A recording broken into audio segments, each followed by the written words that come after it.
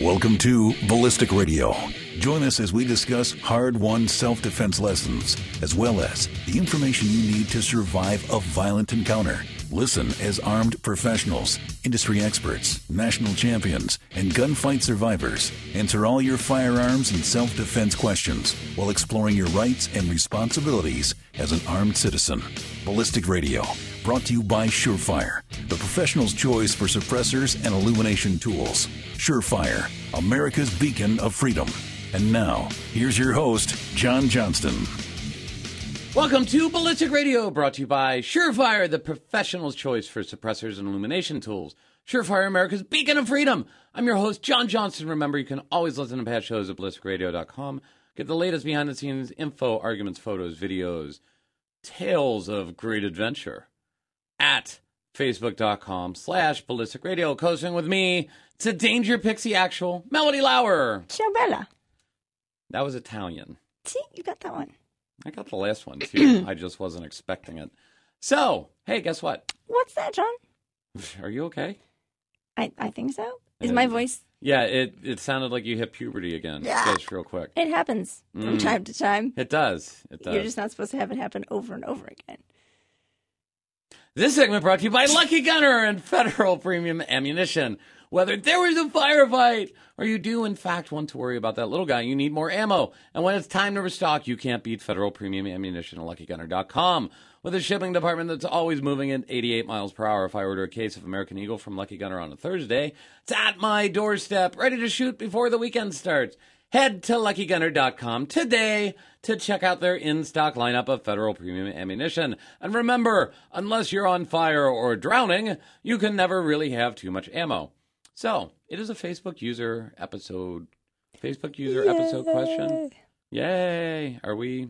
I thought that was Jack's line. No, I'm just saying, like, no, yay, because it's... Yes. Yeah. You want to ask the first one? You want me to? You can ask the first one if you know, because really. So there's a big part of me. All right. Here, I'll ask the first one. There's a really big part of me that one's like, let me pick the most technical gear question ever. Go ahead. No, I got one. I got one for you because I think this is a good one. It's a very good question, and it's by Dan Pearson, and he asks whether or not you or both of us have any advice for training, how to train for a 3D world with 2D targets. There's a lot more to it, but that's the crux of the question. That's a really, really good question. So I assume what he's talking about is how, what a lot of people don't realize is when we look at the targets that we generally shoot at, if they're a humanoid target, and they're generally, not always, generally front-facing targets with very clearly defined scoring zones and stuff like that. The issue becomes that when you take a human target and start presenting it different angles, high center mass, which is what a lot of people are teaching folks to shoot at, will no longer net the result that we're looking for as far as striking the major blood-bearing organs. For instance, if somebody presents themselves like at a 3/4 profile or something like that, where the heart is set in the human body, is not center mass, now we have to bias back towards under their armpit to strike what we want to strike. So what can happen, and I'm aware of multiple instances of this, but we actually, someone we interviewed, Justin Schneiders, is a really good example. Schneiders? I apologize, Justin.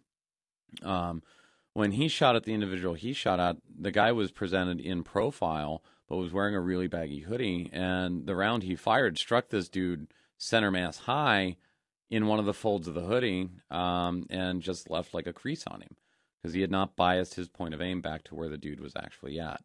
So how do we train around that?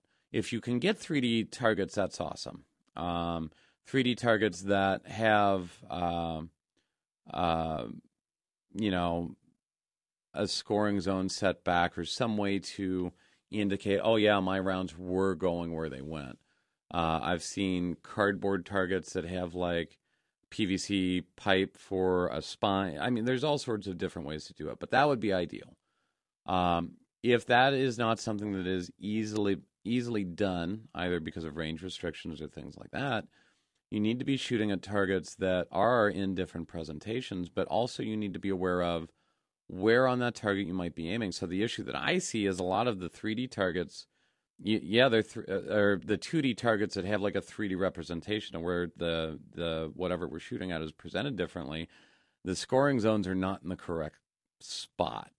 So if you can make it out to a class that talks about tactical anatomy, and there are a lot of them that do, or at least there are some of them that do. I know Chuck Haggard brings it up in his classes. I know Mass Ayub talked about it in Mag 40 when he talked about it a little bit in that class we were at. Melody and I do a terminal ballistic demo and also a tactical anatomy portion of every full 16-hour class that we teach. I would highly recommend getting out to one of those so that if you're stuck training on 2D targets, you can at least understand what you're looking at and know how to sort of account for that. Does that kind of answer the question?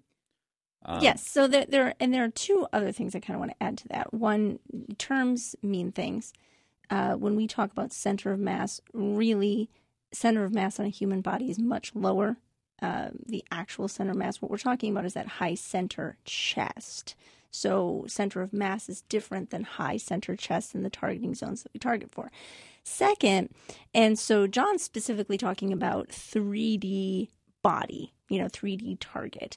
But when we're also discussing a 3D world, that becomes a different thing as well, because I've seen it, I know John has seen it, where a lot of people who get trained on just a 180 range actually have difficulty applying skills in a 3D world, in that it becomes very difficult for them to do things like shoot not perfectly centered to their target because they're used to these very particular lanes, or it becomes very, very difficult for them to turn around particularly safely using good muzzle aversion techniques and stuff like that, and move with a gun in their hand in a 3D world, or make those kinds of decisions about where do I go from here? Where do I step from here? Where do I find a good angle from here? And that angle may not be a perfect front-facing presentation where you are perfectly in line with them because of it's like a compulsion that we train it into people. Yeah, we really do. And it's weird because I've started noticing it a lot more now that I'm looking for it, as far as like videos of shootings where the person could shoot who they need to shoot from where they are. Yeah, from a side presentation or whatever. But then they will move to be standing right in front of them to do it. It's just really interesting. Yeah, but trying to find trainings. There are trainings like that available where, yes, they will help you try to learn how to maneuver in a 3D world. Yeah. So we got a couple minutes left in this segment, I believe. At least time for one more question. And I will ask, Michael Ward asks, what's the dumbest advice you've heard in a gun shop? I don't know if it was necessarily advice, but I had one person come in asking, I was a customer, I was waiting for getting a gun, and someone came in asking for a 1911 revolver. And the guy behind the counter went, oh, yeah, we don't have any in stock right now, but we can order one. We can get one. And I'm sitting there.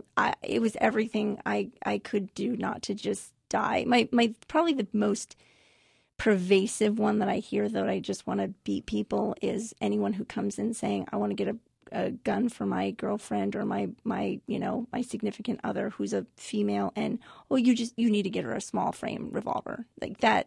It's pervasive, and it drives me crazy every time. So it's funny. There are advantages to revolvers for newer shooters. There are. I'm not. Yeah. And I know you're not. Yeah. It's just like when somebody gets to not the right answer, because they usually will go for like these ultralight revolvers, but they get close to the right answer, but they do it for the wrong reasons.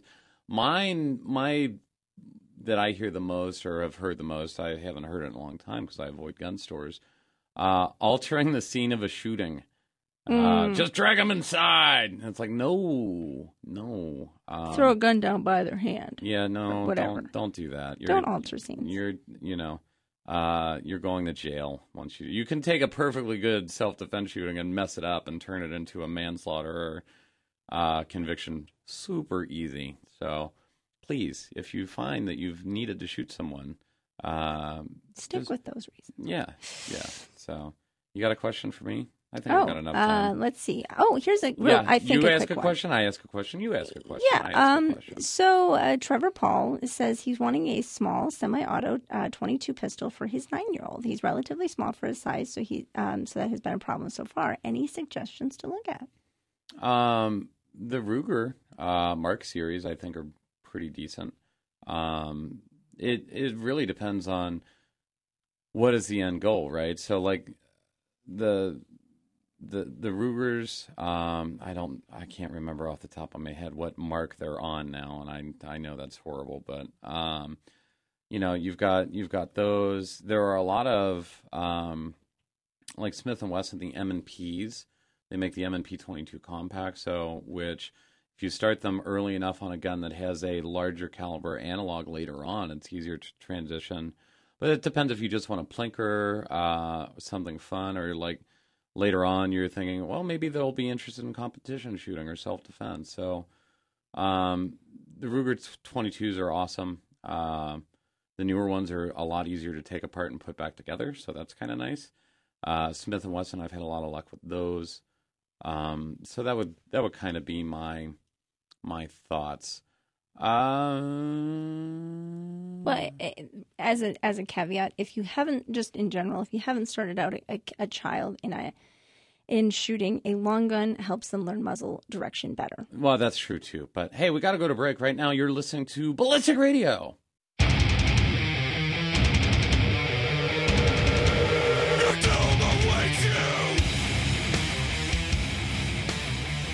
Welcome back to Ballistic Radio, brought to you by Surefire, the professional's choice for suppressors and illumination tools. Surefire, America's beacon of freedom. This segment brought to you by Wilson Combat. Wilson Combat, makers of the finest custom 1911s and scatterguns since 1977. A legacy of quality, innovation, and service. Learn more about their firearms and accessories, as well as the EDC X9, which offers discriminating shooters 1911 match-grade accuracy, superior ergonomics, and concealability with modern service, pistol capacity, and reliability at www.wilsoncombat.com. We're answering your questions. It's a Facebook user question episode. So, I had one, and then the break happened, and I lost it. Where did it go? Oh, Lord. It's just kind of been one of those days so far. Here, I have a question. Glenn Doss. What is your current EDC for both of us, and what has changed and what has stayed the same? That's mine currently is the Glock 17 cut down to the 19 grip length. Who did that for you? That was a Boresight Solutions modification. Thank you, Ben. And currently, it has an RMR on it, which that has been a big change for me. So as far as like big changes are concerned, that's probably the biggest change because unlike John, I actually do not have any trouble acquiring and having a clear front sight focus on iron sights. And so it's arguable as to whether or not I need a dot versus just want to play with one. However, I am finding that some of the increased information and the immediate feedback that I am getting with a dot to be very beneficial, particularly at distance. And I am playing around with the concept of that learning curve, that shallow learning curve. It's not a steep learning curve. It's a shallow learning curve. It's pretty steep for me, but we can talk about that in a second. Anyway. And the concept of the dot is slower.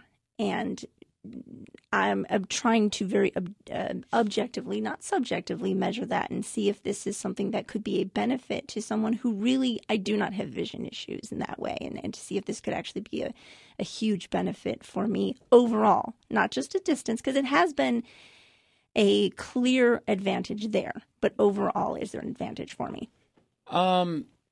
So I am using what...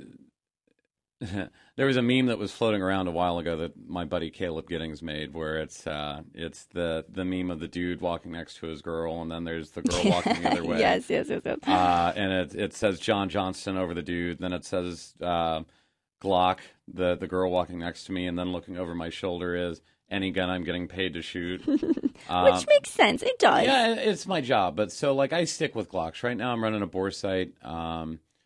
Gen 5 34 duty series. I am using an RMR because irons were no longer working well for me, or at least not well enough. I was not sure of my shots. I couldn't call my shots past about 10 yards or so, which I found unacceptable for the level of shooting that I want to be able to do. As far as use of Volan Gearworks, what I've changed recently, I'm using a Biothane Acer belt, which is new at Volan. I like that a lot. I have not been carrying a fixed blade centerline knife nearly as much. And that started because I needed to get a new sheath for the one that I have, and I haven't gotten around to it. But it's also just I haven't felt the need for it. I have been playing around with carrying a reload and like an actual magazine pouch because I picked up one of JM Custom Kydex's new AIWB mag pouch. And while I didn't have a problem AIWB carrying a gun as a fat guy, a mag pouch was difficult, and this one has worked pretty well. I've also lost a little bit of weight, which I think was a question someone else had later on. We can talk about that, I guess. But that's where I'm at. I carry spray everywhere I go, carry a light everywhere I go. That's kind of the big stuff. So well, and you didn't let me talk about my other gear. I didn't? Not really.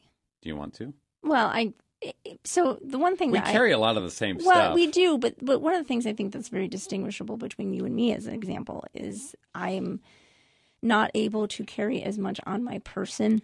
So I've got a lot of prioritizing that needs to happen as far as where things are. So I commonly will have medical gear that I might have a tourniquet on my person, but the rest of my medical gear is in my purse, or maybe I have my pepper spray in my purse, because right now I don't think there is a very, very good intuitive way to carry pepper spray on your body consistently, particularly for people like me who don't have very deep pockets. So yeah, I can get away with a lot because I'm wearing like cargo pants. Yeah, I mean, you saw the pants I had on the other day. Literally the pocket was 2 inches shallow. You can't carry anything in there, so that's something to be considered. How much time do we have left? Can I ask you another question? Yeah, we got. Okay, I think we have time. And I'm only asking this because whenever we have a question where multiple people start asking it, but it's good to bring up. So this person asked why you would carry a tourniquet but not wear soft body armor. And someone else asked whether or not there was an application for soft body armor for civilians. And that was Nick Crulo and Lee Bollinger. Lee Bollinger asked about why tourniquet but not soft body armor, and then Nick asked about soft body armor. Yes. So I don't know if Lee was like trying to belittle like the idea of carrying a tourniquet, or if that was a genuine question or not. I'll treat it as a genuine question, though. I don't know. So a lot of people look at it. We have all got levels of, well, that seems like a lot to carry. That seems like a lot to carry. That seems like a lot to carry. Why a civilian wouldn't choose soft body armor, or is soft body armor necessary for a civilian? Nothing's necessary unless you need it. So I guess if you get shot in the chest and don't have soft body armor on, you needed soft body armor that day. Now, how likely is that? That's a completely separate thing, right?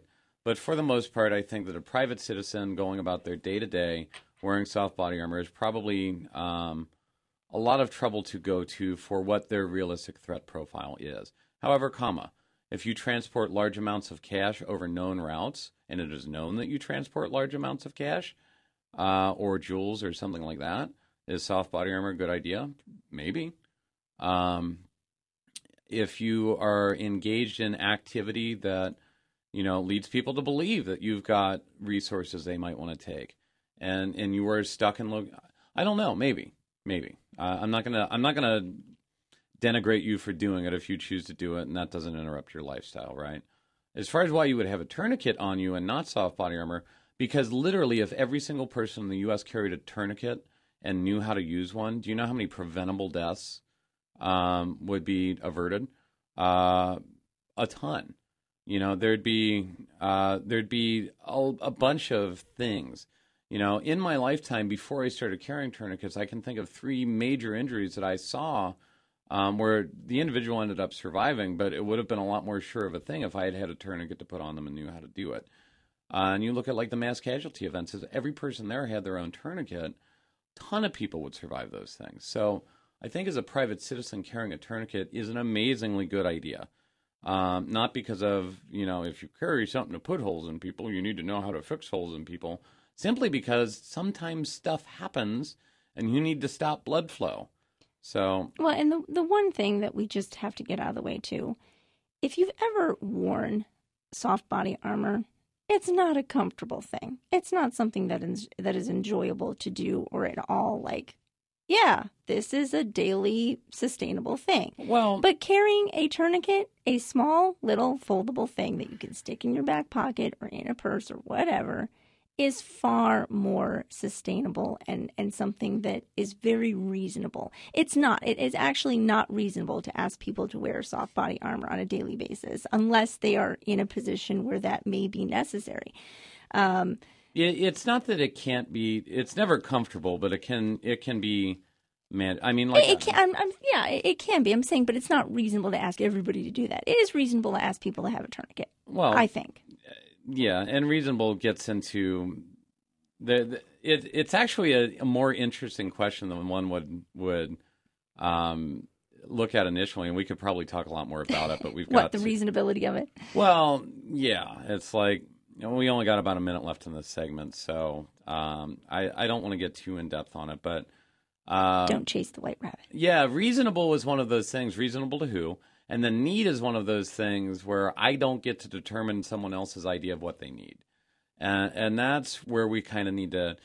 that's where you're chasing the white rabbit. Yeah, exactly. Because you may think it's weird for someone to wear soft body armor on a day-to-day, and I think it's weird for someone to do that.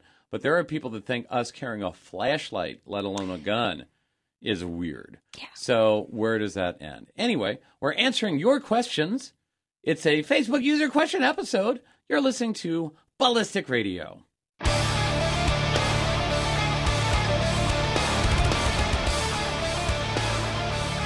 Welcome back to Ballistic Radio, brought to you by Surefire, the professional choice for suppressors and illumination tools. Surefire, America's beacon of freedom. This segment also brought to you by Surefire. Know your target and what is beyond it. But how can you really know your target? By shining a really bright light at it, and that's where Surefire comes in. From the new 1200 lumen EDCL 2T handheld, or 500 lumen EDCL 1T handheld, to the 1000 lumen XH35 or 1500 lumen M600DF Scout Light, Surefire can make sure you never have to yell, Aziz Light, ever again. Surefire, the professional choice for suppressors and illumination tools. Remember, you get 20% off at the Surefire.com web store just for listening to Ballistic Radio and entering the discount code Aziz Light. AZIZLIGHT, no space, 20% off everything except batteries and suppressors. So, we are answering your questions. I actually like these shows a lot more than I used to because I feel like we didn't do many of them for a while, and I sort of missed it. So I'm glad we're back. We're back. Something like that. So here's a question, and this is more of a question that was directed at me, but Jason Duke Young, what he asked was, why do you carry a Glock when you shoot other guns better? And that is a misunderstanding of something that I have said. I don't like Glocks very much, but I carry one. But what is your determination for if you carry a gun or not? Because I know that you played around with carrying a SIG P320 for a while, and you liked the ergonomics on that gun better, but didn't shoot it as well as the Glock. So I'm not a gun ADD person in the sense that I like shooting guns. Don't get me wrong, but the guns that I want to carry that could be my life-saving equipment, I want to be as familiar with those, and I want to be not bouncing around a lot with different platforms. Like I carried a 1911 for nearly 7-8 years before I switched to Glocks, and I've carried Glocks almost exclusively since then. So I've shot other guns, but for me, the gun that I want needs to be very controllable, and the largest caliber that I can maintain control of easily, or at least easy enough to get repeatable hits. I like having a full-size grip, so I don't feel like I'm going to lose my gun. I like having good sights. Now, there are exceptions to the rule. Like if I'm in a cocktail dress, am I going to carry a Glock 19 with a RMR. No, that's not going to be reasonable or realistic to that environment, to that attire. So I might carry something else. But in general, if I can, I've got a very, very specific criteria for what I want in what I call a fighting gun. And to me, self-defense, I want a fighting gun. So like some people say, like, I've got a self-defense gun, I've got a training gun, and then I've got a fighting gun. My self-defense gun, to the best of my ability, is going to be a fighting gun. So that's kind of my criteria there. And as far as like how well I shoot it, there are a lot of different factors, I think, in the quote-unquote shootability of a gun. So what are we talking about? Are we talking about making 150-yard, precision shots? Well, the gun that I would want for that job is probably not a Glock 17, honestly. It would probably be something else. But we're not talking about that. We're talking about a fighting gun here. I want something that's reliable, something that has actually a heavier trigger pull, something that is not a, super light, crisp trigger. I want something that has, they're sights that are good for a range of different engagements, not just sights that are set up perfectly for a precision shot, that kind of stuff. So we're looking at an all-encompassing sort of application fighting gun versus a gun very specifically modified for a singular task, if that makes sense. Well, and I think the Glock fits the bill. So yeah, so I hate Glocks. I mean, like, stock Glocks to me, like, are just, there's nothing in... None of your Glocks are stock anymore. Well, there's a reason for that. Stock Glocks to me are just some of the most soulless, unenjoyable guns in existence. They kind of are. That having been said, they work as well or better than most every other gun as far as reliability goes. They have a lot of aftermarket support. And the other thing, too, is I shoot them better than other guns. Now, why would I carry a gun other than a Glock? And this is something that I remember talking about with Todd Green when he was still alive. Life is too short to shoot guns that you don't enjoy. So, like, there are plenty of times in the past where I've carried a custom 1911, and I enjoyed shooting it more. And the reason why none of my Glocks are stock is because I will, but I don't enjoy shooting stock Glocks because I have to fight against them to do what I want, and I will turn them into guns that I enjoy shooting, which is why any Glock that I'm going to spend a serious amount of time with, I send to Ben at Boresight Solutions because, in my opinion, he's the best in the world at what he does. But here's something I will say. Why would you carry a gun that is not the best gun you shoot? And this is something that I don't think gets talked about. If you carry a gun that is not the best gun that you shoot, but you have a lot of confidence in it, that's an important thing too. Having been involved in a couple of situations where I had to fill my hand with a gun suddenly, there's something to knowing that feeling of, oh, I got this. I know this gun is comfortable. I have confidence in my ability to perform with it. And that is a very, I think, important feeling to have in the moment where you feel like if I need to do something here, I know that I can accomplish it. So at the end of the day, make the decisions that make sense for you. I would strongly recommend to not have a carry rotation. Just pick something, work with that. But, whatever. If you like a gun that like Springfield XDMs, I don't like those. I don't find them to be, on a long enough timeline, reliable guns in my experience. I know plenty of people, though, that do, and honestly, I don't care. If that's what you're cool with, then good for you. I'm glad that we all like guns. I'm glad that we agree on the Second Amendment. I'm glad that you're taking your self-defense seriously enough to carry a gun. Hopefully you have paired that with training and stuff like that as well. Anyway. My turn. Chris North asked if, do you see any value in sizing larger targets, say an FBIQ, down to an 8.5 by 11 and shooting at the appropriate distance? Printing targets is easier and on demand. What are the pros and cons? For live fire, no, actually I don't. For dry fire, yes, I do. So the issue with live fire, if you're trying to get distance by sizing the target smaller, the problem becomes I know plenty of people that can shoot a one-hole group at 3 yards, that as soon as I bump them past 7 yards, they're all over the place because whatever errors they are making is magnified once they get at distance. So I have never personally found much use or very limited use for taking a large target, sizing it smaller, and then shooting at it. If we're going to do that, let's just shoot at a small target like a 1-inch square or 2-inch circle. We can focus on what we need to focus on at that point, which is consistent sight alignment, consistent trigger press, recoil control at speed on a demanding target. That's cool. Now, for dry fire, yes, absolutely, because you're at least visually recreating what you would see for that target at distance.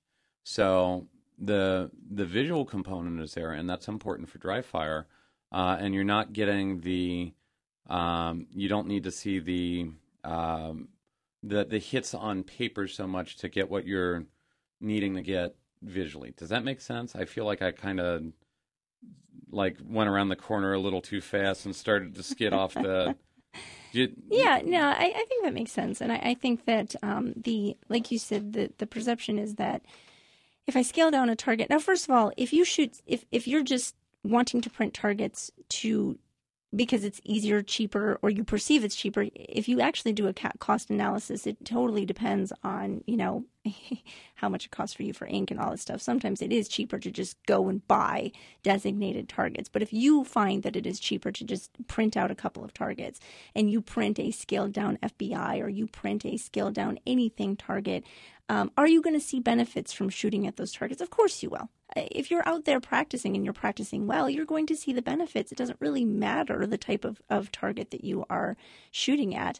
You could see benefits going and shooting a silly zombie target if that's what, as long as you are out there and you are practicing and you are practicing well. So I think that's ultimately the real test there is are you getting out there and are you practicing? And if you're doing that with a scaled down target or you're doing that with watermelons, I don't care, as long as you're out there and practicing well. Man, we only got a minute left in this segment. So are you having fun? I haven't asked you in a while. Are you fulfilled in your job? Do you like doing the show? That's a random question. I just figured that I'm put on the spot. Of course, yes, boss. Yes, I'm having a lot of fun. I'm very fulfilled in my job. Thank you, sir. Wow. Sounds like I don't feed you or something. Anyway, hey, we're answering your questions. It's a Facebook user question episode, and you're listening to Ballistic Radio. It's time to play the game. Time to play the game! Welcome back to Ballistic Radio, brought to you by Surefire, the professional choice for suppressors and illumination tools. Surefire, America's beacon of freedom. It is a Facebook user question episode, and we're answering your questions. So we got one from John C. McGuire. Let's say, due to your schedules, you have a difficult time making it to training classes. What are the best, most reputable online or DVD training resources for self-defense and first aid? So it's funny you asked that, because one, I think, of a great resource that is being overlooked is if you do an ACDLN membership. Not only do you get the benefits, and we have no affiliation with them, so this is not we're just members. Yeah, we're just members. Well, but hold on, we are friends with a couple of people that are. So here, let full disclosure. We're friends, yes. Yeah, some of the people that run ACDLN, we are friends with, good friends with some of them. But we have no financial relationship with them at all. But one of the things... And no kickback. So, I paid full price. Melody paid full price. Absolutely. There's no discounts, anything like that. Just to be clear, though. But not only, it's I think $312 or something like that a year. What is it now these days? Yeah, I just renewed for $100. Oh, okay. Well, that's what I'm thinking two memberships. Oh, yeah. You're thinking family. Yeah, I'm thinking family. But anyways, one of the fantastic things that you get, not only do you get the membership, not only do you get all the benefits of the post-shooting incident, expert witness, all that stuff, but you also get sent in the mail continuing education materials. And along with those materials is a whole series of DVDs by actually vetted knowledgeable instructors. So this is not just YouTube content where you have no idea whether or not it's good content or not. These are the real deal people. And you can watch those videos and absolutely trust the information that they're giving. They got videos with William April. They have videos. I think they have some with Claude Warner. And I mean, that honestly, is one of, I can't tell you how much I think that is an underutilized resource that comes with an ACDLN membership. So I would start there. If you are limited in your training budget, not only do you get protection there, but you also get some really good online, or actually offline, because they're DVDs. You get some great DVD training resources. What do you think, John? No, I mean, that's a good one. Known YouTube sources would probably be good. So one of the big things is what we're trying to do is prime recognition, so that when we find ourselves in a situation, we recognize what the situation is, can initiate action, right? So I think John Correa at Active Self-Protection has done a really good job of highlighting what a lot of typical self-defense things are going to look like and showing video examples of that. Now, he and I occasionally disagree on stuff, but overall, I think that would be an incredible resource. I'll plug a project that I've been working on, which is Lucky Gunner's Start Shooting Better series. Pretty much everything that Chris at Lucky Gunner puts out is absolutely excellent content. All of Paul Gomez's videos are still on YouTube, and the man was a genius. And the information is mostly evergreen. But then you can look for stuff like Craig Douglas is putting up. There's a lot of the dudes that we have on the show also put out content. Go check it out. All right? So it's your turn to ask a question. It is indeed. Let's see here. Mike J., we kind of talked about this, but Mike J. says he's looking for the perfect pistol. Does it exist? Man, perfect for what? Are we saying self-defense or something? Here, I'll say self-defense. Does it exist? We can get close. And perfect is one of those things. Really what we needed to do is work, hold a lot of BBs, and be easy to hit stuff with. I think an out-of-the-box factory gun, probably the best plastic people popper, as Tam would call it currently, would be the M2.0 M2.0 Smith & Wesson series, either the full size or the compact. And the reason I say that is because it's got pretty good sights. The grip texture is perfect. Your ergonomics are pretty good. And they now have a Glock 19 sized model. As far as pistol to modify, I'm a big fan of the bore sight guns, the bore sight Glocks. As far as perfect pistol out of the box, there's too many variables. There's too many variables. I have my idea of what I'd do if a gun company came to me and said, "Hey, John, we're gonna let you build a gun, but I'm a save that one for when somebody writes me a check with some zeros on it." So, right. Let's see. I think we've got a couple of more minutes at least. Having a hard time keeping track of time for whatever reason. Hard time keeping track of time. Let's see. Mark's... I'm sorry, brother. How do y'all secure firearms from the kids? How do y'all stage defensive firearms and still keep them secured? That's actually a fantastic question. I thought so. Really, honestly, on body on a responsible, sober adult is, I believe, one of the best places, because we hear over and over and over, especially when you have a very mechanically minded and curious child, of kids who, even if you have a safe or something in your home, they find ways to defeat it. They go on YouTube, whatever. They're curious. They're mechanically minded. They can, and children are, because they have to be, perfect problem solvers. If, their entire world is a big problem that they need to solve. How do I walk? How do I eat? How do I, they are figuring things out at an amazing and incredible rate. And so if you underestimate that, you are setting yourself up for a disaster. So one, I think that you absolutely should have, if you have kids, before you get a gun, you should have a safe. You really should. We have 3 RFID quick access safes around the house, one on either side of our bed, one for my husband's gun, one for my own. And then we have one downstairs. We also have another additional handgun safe. We have a large, very large, long gun, multiple, huge safe. So we've got multiple safes all over the place. But in general, My kid can't come and take my gun out of my holster without me knowing about it. Can he go upstairs and defeat the safe while I'm doing the dishes or doing the laundry? Yeah, he could if he were so inclined or she were so inclined. But he can't take it off of me. So, but obviously we can't shower, we can't sleep. I mean, some people try, but, there are times when we are going to be disarmed. And in which case, I think you must, if you've got little ones in your home, you must have some way to properly secure that. And I think quick access safes, either through biometrics or through RFID, I think RFID is a little bit more reliable personally. Than biometrics? Yes. Yes, than biometrics. That's what I mean. Yes. Thank you for the clarification. I think that's the way to go. The RFID would be.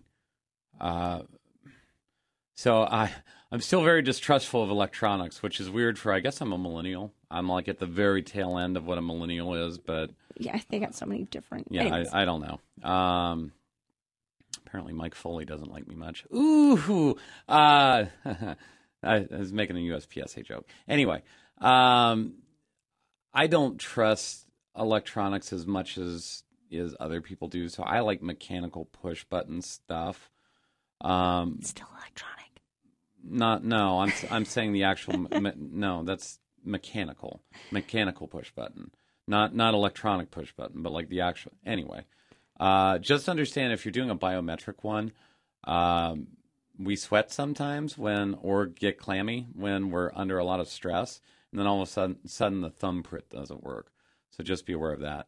We've only got a minute or two left. I think we have enough time for one more question. If you ask it quick, Melody. Okay. Devin Wheeler, what are some trusted resources for after a violent encounter? Is the community doing itself a disservice by not addressing after-shoot scenarios because it's not cool or fun? I really think I think Mass Ayub has done the most work on this problem, and I would strongly recommend you go take Mag 20. Or buy his books. He is sort of the, I'm going to say, grandfather of that, and I hate to, because I consider him as a friend, so I don't want to make him feel old, but he's been talking about and writing about problem 2. So problem 1 being the gunfight, problem 2 being the legal battle for a long time. So I don't think there's any reason to reinvent the wheel. I would just go straight there. Read Mass Ayub's stuff on that topic, and you should be good to go. So, but that actually takes us to the very end of the show. So remember, make sure you check out our website, ballisticradio.com. Like our Facebook page at facebook.com/ballisticradio. And hey, keep leaving those 5-star review on iTunes. We really appreciate it. It helps us out. Thanks for listening, everyone. As always, be safe. See you next week.